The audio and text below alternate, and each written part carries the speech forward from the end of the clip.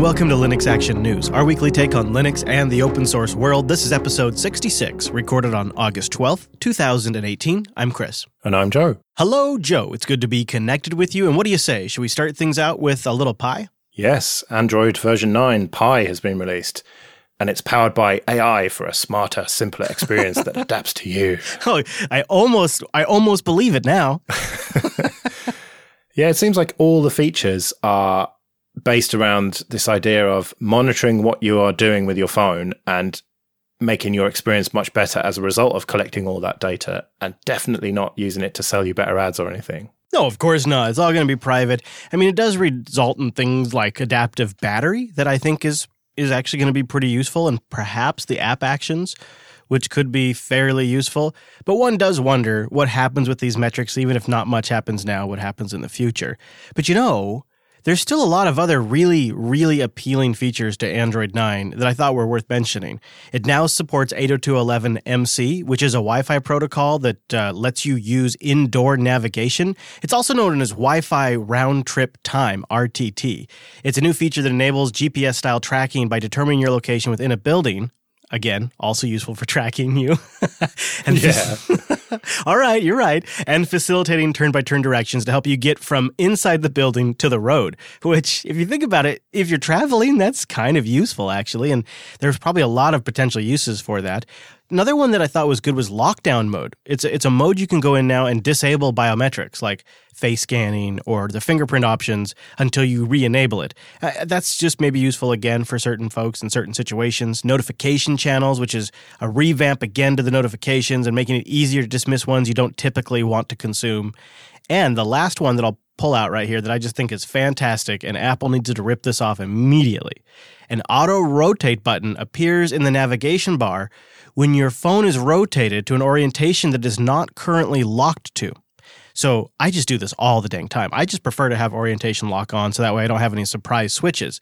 But then I'll, on the rare occasion, turn my phone horizontally and sit there and shake it for a second like a monkey before I realize, oh, I have orientation lock on. But now, in 9, a little button will show up in the menu bar, where down where you have like your home button and your back button, there will now be an auto-rotate button that shows up.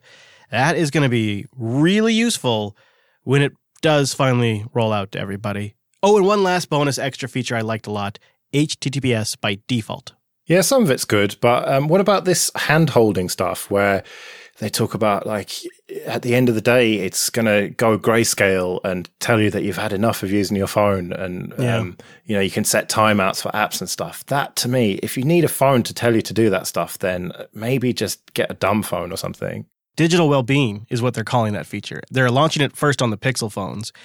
And I do follow what you're saying, like the grayscale mode, the timers that show you how much time you spent in the apps. I don't really quite get the idea here. Here we're going to build these super attractive devices that have all these great features, and then we're going to build in features to prevent you from using it. So the incentive seems off from Google's standpoint, and the incentive seems off from the user's standpoint. Why are you spending all this money and time and paying for subscription services for these devices if you're preventing yourself from using them? And if you can't self-meter, there's probably something else going on there. That's my personal opinion. But I had a conversation about this in Linux Unplugged last week, and I did have a couple people in the mobile room chime up and say, I actually could really use these features. I do need a bit of a nudge to tell me to take a break. I won't do it otherwise. And so I think it's not that bad. I'll tell you, the scuttlebutt is that it's the boards of these companies that are forcing them to do these things to try to combat the addictive narratives that are starting to propagate around these devices and the services that people use on these devices. So to combat the addictive narrative, they're going with these well-being features. That's the rumors. Yeah, not to mention combating potential future regulation where they'll be forced to do it. Why not do it before there's legislation that makes you? Yeah, that could be it. And maybe it's something that's not even specific yet, but they could just see coming down the road, and so they figured tackle it now and bake it and get it right. And for Google, at least, it's probably going to be an avenue of a great bunch of insight for them. So yay! One other interesting aspect of the Android 9 rollout is there were more OEMs that participated in the beta program. So it's not really just the Pixel devices. Pretty soon, some Sony devices, Xiaomi, HMD Mobile, OnePlus, and the Essential phone will also receive updates this fall to Android P. So that's nice to see that some other manufacturers have been included in this process. It's still a bit of a code dump approach to Android development, but expanding that official beta program is definitely good for consumers. Well, I'll be interested in this as soon as there's a Lineage version for my phone. But until then, not that interested. The navigation changes, I'm not interested in at all. They're talking about removing the back button and having that only show up when you need it. And there's some potentially pretty wacky UI or UX changes, which I'm just not enthused about whatsoever. And I'm really hoping will stay optional forever. I imagine they will for a while.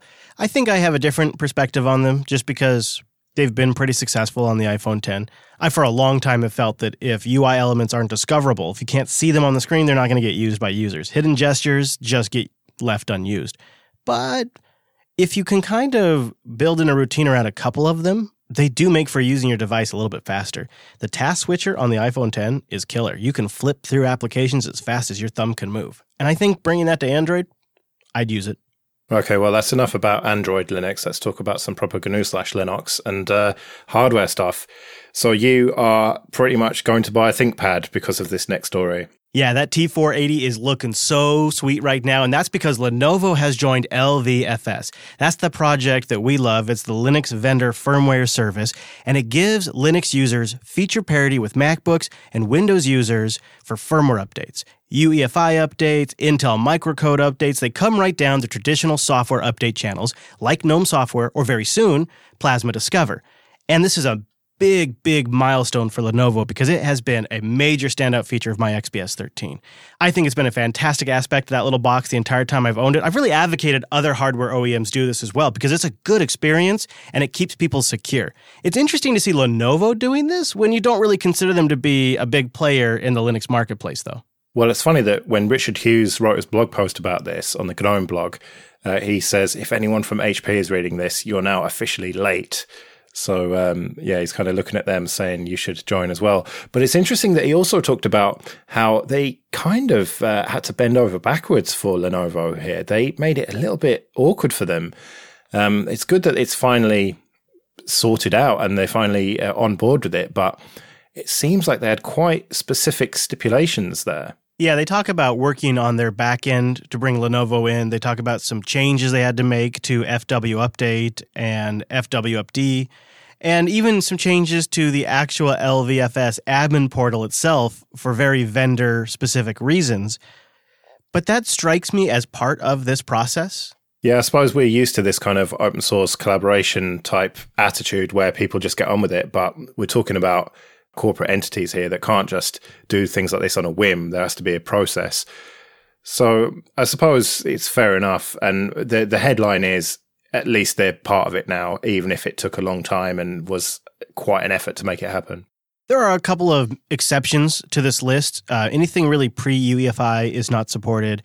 The Yoga line of products is not supported. It's your ThinkPads primarily, but some of the more beloved and famous ThinkPads are on this list, including the T480s, the X1 Carbon, and the P series of ThinkPads. Those are all really great laptops. And the ThinkPad X1 Yoga is on the list as well. So check this. We'll have it linked in the show notes if this applies to you. This list includes all of the other manufacturers. It's a very extensive list now that are in the LVFS project. So check that out at linuxactionnews.com/66. Well, speaking of Richard Hughes, there's another post from him on the GNOME blog this week about automatic updates for Flatpaks. Now, before you panic, this will be a setting that you can turn off in GNOME Software if you do not want auto updates. I know one of the first comments that I saw was, I'm on a mobile connection. Yeah, I feel you on that one. Don't worry, you'll be able to turn this off. This is also bringing feature parity to a similar function with Snap packages where they update every 24 hours. And you have to remember, these are all confined applications. They exist in their own little space. They don't really touch the rest of your system. They're not dependent on the libraries on your system. They don't update the other libraries on your system. So it's been pretty minimal impact on all of my systems that have snaps. So I'd probably use this on the Flatpak side, and I like that they make it easy to turn it off. They've also announced some other improvements coming along to GNOME Software. Seems like some good stuff is coming down the pipe. Yeah, specifically, there's a new free desktop runtime for Flatpaks, version 18.08. Yeah, Alexander Larson is making news this week. He's a Red Hat employee who has outlined a new runtime option for Flatpak. The free desktop SDK is a collection of things like Python, SQLite, SDL, Vulkan, specifically Vulkan 1.173 for those of you who care, OpenSSL, and etc. A bunch of libraries and tools that you could use as a base system. It was asked if maybe it would be better if this was based off of more mainstream distribution as a runtime, so like a Debian runtime or a Fedora runtime. But the whole point with the free desktop SDK runtime is it's sort of vendor neutral. It's got a collection of some of the best of open source that you can then use to build your application on top of. I like that idea. I think that, especially for Flatpak, I think that works pretty well. There's different options, but I think that works pretty well. And in a way, that makes Flatpak stand out as opposed to Snaps, because with Snaps, you've got the specific Ubuntu runtime, or this week now we've got the Fedora runtime. And to have something that is distro agnostic, I think makes it more appealing to developers. Yeah, I could definitely see that. And I think that's their theory as well. I would like to see this play out. And that's why I like that we have two approaches right now. Because with the Snap approach, I could see that also being more appealing to developers. You could go with a Debian runtime or a Fedora runtime or an Ubuntu runtime. And those are environments you're familiar with. Maybe you've already developed some software in those environments. Maybe you already have a few things banged out that you're running on your own local Ubuntu desktop. So being able to start and work with something you already know as a runtime could actually be more advantageous in the marketplace when you look at the way developers actually work. We won't really know until we just sit back and watch. The end users don't really have to worry about it either way. Whichever runtime the developers are using, they don't really have to care about. The Snaps or the Flatpaks will just install them. And a lot of people are kind of waiting for a winner of this war between Snaps and Flatpak, but it's just not like that at all, is it? That's not how open source works. We're not going to end up with one standard. We're just going to have two competing standards that both work equally well. do.co/action.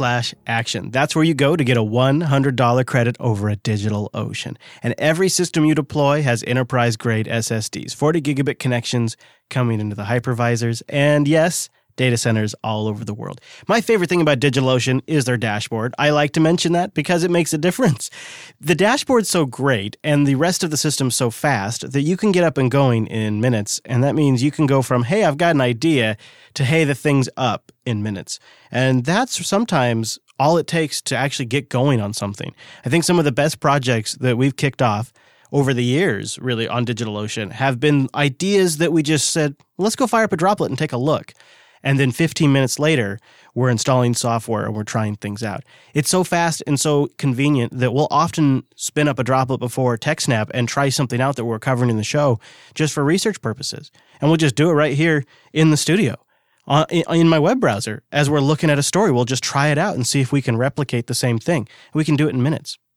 And they have an API that's super well documented, clean, easy to follow. Even if you're not a full-time developer, you're going to understand what that thing does. But the best part is that means there's lots of open source applications that have already been created that you can go take advantage of right now. My favorite system is just 3 cents an hour at DigitalOcean. That gets you 4 gigs of RAM, 2 CPUs, an 80 gigabyte SSD, 3 terabytes of transfer, and it's all for 3 cents an hour. 3 cents an hour? That's ridiculous. Go get in on some of that with a $100 credit for new accounts at do.co/action. Okay, let's talk about blockchain. And for once, we're not talking about cryptocurrencies. We're not talking about initial coin offerings and scams. We're talking about a real world implementation of blockchain technology, which will actually make a difference to businesses all over the world. IBM and Maersk, which is the largest shipping company in the world, announced Wednesday a new platform called TradeLens. They've roped in 94 firms, and it's all based around the Hyperledger. Now, Maersk is the largest shipping company in the world, and you're probably familiar with who IBM is. They're going to sell access to the TradeLens platform. The selling party will contract with the customer and receive all of the fees and revenue rather than sharing it with the other partner. This is according to the way this system's going to work. It's a new model to help companies trade and share contracts, and IBM and Maersk sit back and take the revenue. It's built on the Hyperledger Fabric, which is a project of the Linux Foundation, an open source project of the Linux Foundation, which has some changes to the way a peer-to-peer blockchain verification system normally works. primarily changes to enable some private transactions and to take some nodes out of the verification process. They're calling this an open supply chain ecosystem, and they say it's open because they're publishing about 100 APIs. Really, it's just a business-to-business transaction enabler that IBM and Maersk are going to make a bunch of money off of, and they've used the Hyperledger Fabric to enable it. It is, like you say, though, a real-world use of blockchain, and it's at a massive scale already. It's funny that when I read this story, only minutes before I'd been talking to some friends about blockchain hype and how my example of what a great implementation of it would be for a logistics company. And then boom, I read this headline, read the article, and then sent them a link to it. It's so easy to dismiss blockchain stories because that same day I kept an eye out and I counted 4 or 5 other blockchain-based stories, which were just ICO stuff and just hype. Whereas this, to me, is an actual concrete example of what that hype is actually all about. The blockchain is basically just a database, but it's distributed, it's cryptographically signed, so you know that no one can mess with it. It's automatically backed up to wherever you want it to be. It's just a next generation database, really, when you think about it. That's how I've thought about it for a while, and that's why I've always thought it'll be a moneymaker. It'll just be in really boring ways that it's a moneymaker. And it does strike me that it could be like this fundamental enabler of transactions between shipping companies and banking companies and technology companies, and we don't really know the original author. Satoshi Nakamoto is still unidentified, and we're just proceeding right along. I think that's fascinating. Well, I'll tell you what's going to be fascinating, watching you scramble to try and replace Dropbox, which you're going to have to do very soon. So angry this week. I always knew this day was coming. I've known this day was coming. And now it has arrived it will arrive. On November 7th, 2018, Dropbox is screwing over all Linux users who are not on straight Extended 4. If you have an encrypted Extended 4 partition, you're out of here. If you use Btrfs, you're out of here. If you use XFS, ZFS, you're out of here. They write in their forum post, this is by community moderator Jay over at the Dropbox forum, he says, we're ending support for Dropbox syncing to drives with certain uncommon file systems. The supported file systems are now going to be NTFS for Windows, HFS Plus or APFS for the Mac, and Extended 4 for Linux. A supported file system is required as Dropbox relies on extended attributes to identify files in the Dropbox folder and keep them in sync. We will keep supporting only the most common file systems that support extended attributes so we can ensure stability and a consistent experience. I'm not buying this, Joe. All right, Btrfs, we can let that go. ZFS, probably not huge for desktop Linux. But XFS, I think, is one of the unsung heroes of the Linux file systems. I've literally been using XFS since the early 2000s, and it was one of the file systems I chose initially because it supported extended attributes, and I needed that to have feature parity on my Samba servers with NTFS. And to say that XFS isn't a mainstream file system, it was introduced with IRIX in 1994. And it is still a very actively developed file system, even more so in the last few years, with incredibly great features being added to it still. And this is just going to force my hand. I will have to cancel my Dropbox account. I will have to move to something else. I have been spinning up a Nextcloud instance for a couple of years now, testing it lightly. Of course, we've experimented with C-File and a lot of other little back-end things that are, just simpler, like rsync jobs and whatnot. So there's a whole range of different solutions I've experimented with, and I'll just pick the one that's sort of done the best and move. But it's pretty disappointing because there are some people I work with remotely that have this really integrated into their workflow that will have to also make changes, and you always feel like a jerk when you have to ask somebody to change the way they work. Or like when you forced me to use Dropbox in the first place. Better than Google Drive.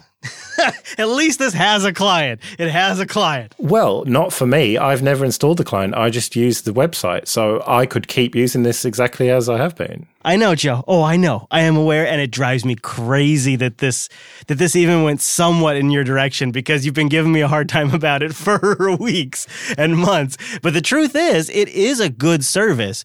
But the reality is, Linux users just don't represent a large enough portion of the market to really force these guys to work hard for us. And if you don't have a company that's committed and they don't have a large enough user base that makes up their revenue for it, they're just going to constantly be screwing us over. And the only real long-term solution, and we all know it, is to use free software solutions.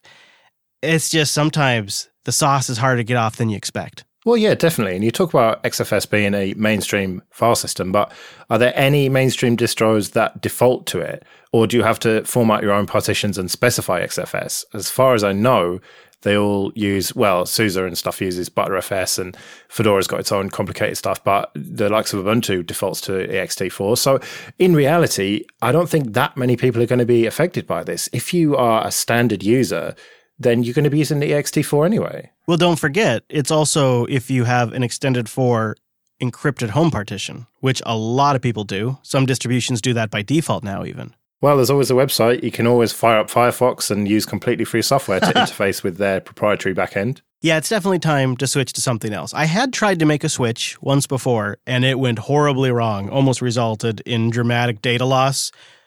But this time, there is a serious incentive, that November 7th deadline. Well, I'm sure that you can embrace open source because even Hollywood can. It's about time. We know it's always been behind the scenes. You hear little reports here and there about how Linux or open source was involved in the production of some big Hollywood blockbuster.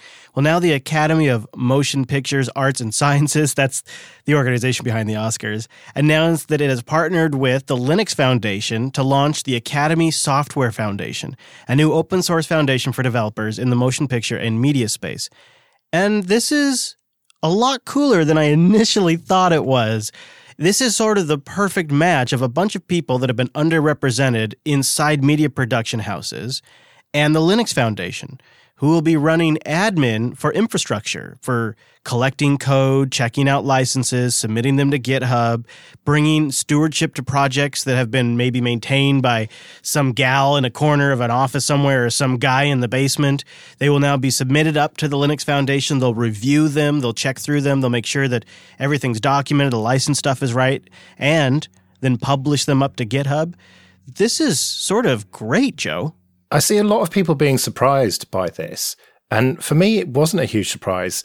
Hollywood, the motion picture industry, the TV industry, it's all an industry, right? They're there to make money. And what do industries do? They choose pragmatic ways to make more money. And open source has spread like wildfire over the last 10 or 15 years into all industries because it's just better at certain things. And it's just a pragmatic approach here. And we're not talking about free software. There was no mention of that at all, was there? This was all open source. Yeah. And it's just yet another industry embracing a pragmatic approach to make more money. According to a survey by the Academy, 84% of that industry uses open source software already, mostly for animation and visual effects. And there's a quote in here by the Chief Technology Officer of Walt Disney Animations, and he says, "By increasing collaboration within our industry, it allows us to pool our efforts to a common foundation of technologies, drive new standards for interoperability, and increase the pace of innovation."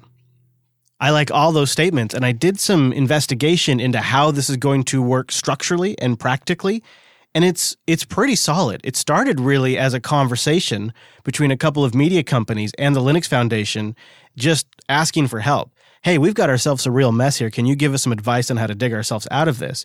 And over 8 or 9 months, it developed into this much larger relationship where the Linux Foundation, I believe, saw a real opportunity here to provide some back-end services to do the things that the foundation can be particularly good at that the artists and creators in Hollywood are not, because they're focused on making movies and television and etc. And the Linux Foundation can be focused on the actual open source code that's doing that work. Well, how many times recently have we talked about this very thing? Distributions like Slackware that are having financial problems. And the answer to me seems obvious. Someone like the Linux Foundation or Mozilla, someone who can take care of the admin, the boring stuff that you don't want to have to deal with. And this is a prime example of that. Yeah. I do think it's a bit of a milestone, it feels like to me, though. The fact that Hollywood has so openly embraced open source in this and is talking about ways to collaborate between studios on that code and trying to break out where they've created silos where somebody's been patching something that hasn't been submitting it upstream. They're trying to resolve those issues as well. And the fact that's even on their radar as something to be concerned about, I think really shows you how the world of software has changed and how open source has really made an impact everywhere. Like, that's a massive milestone to me. Oh, it definitely is, but let's not get too ahead of ourselves here. We're not talking about Linux necessarily, and certainly not Linux on the desktop. I'm sure that all the people who are involved with this will have been talking to each other and posting these press releases from their Macs. Oh, Joe, always bringing it back home. You got to be right. I mean, I'm sure you are right. But the reality is, at the end of the day, there's still open source code getting used. There's still software getting made. I think that's still a good thing. If they want to open up a terminal from their Mac and SSH into their Linux box to do it, or if they just want to build and run it locally on their Mac, you know what? I'm happy. Makes me happy. I think this is a good move, and I like to see the Linux Foundation doing these kinds of things where it's not going to be a massive amount of overhead for them. It's sort of already in their core focus, and it's an obvious area that needs some help. Yeah, not to mention all that Hollywood cash. Well, you can follow Who's Making It Rain every single week at linuxactionnews.com/subscribe for all the ways to get new episodes about Linux, free software, and open source. And you can go to linuxactionnews.com/contact for ways to get in touch. And consider supporting our entire network, the whole effort, at patreon.com/JupiterSignal. We'll be back next Monday with our weekly take on the latest Linux and open source news. I'm at Chris LAS. I'm at Joe Ressington. Thanks for joining us, and we will see you next week. See you later.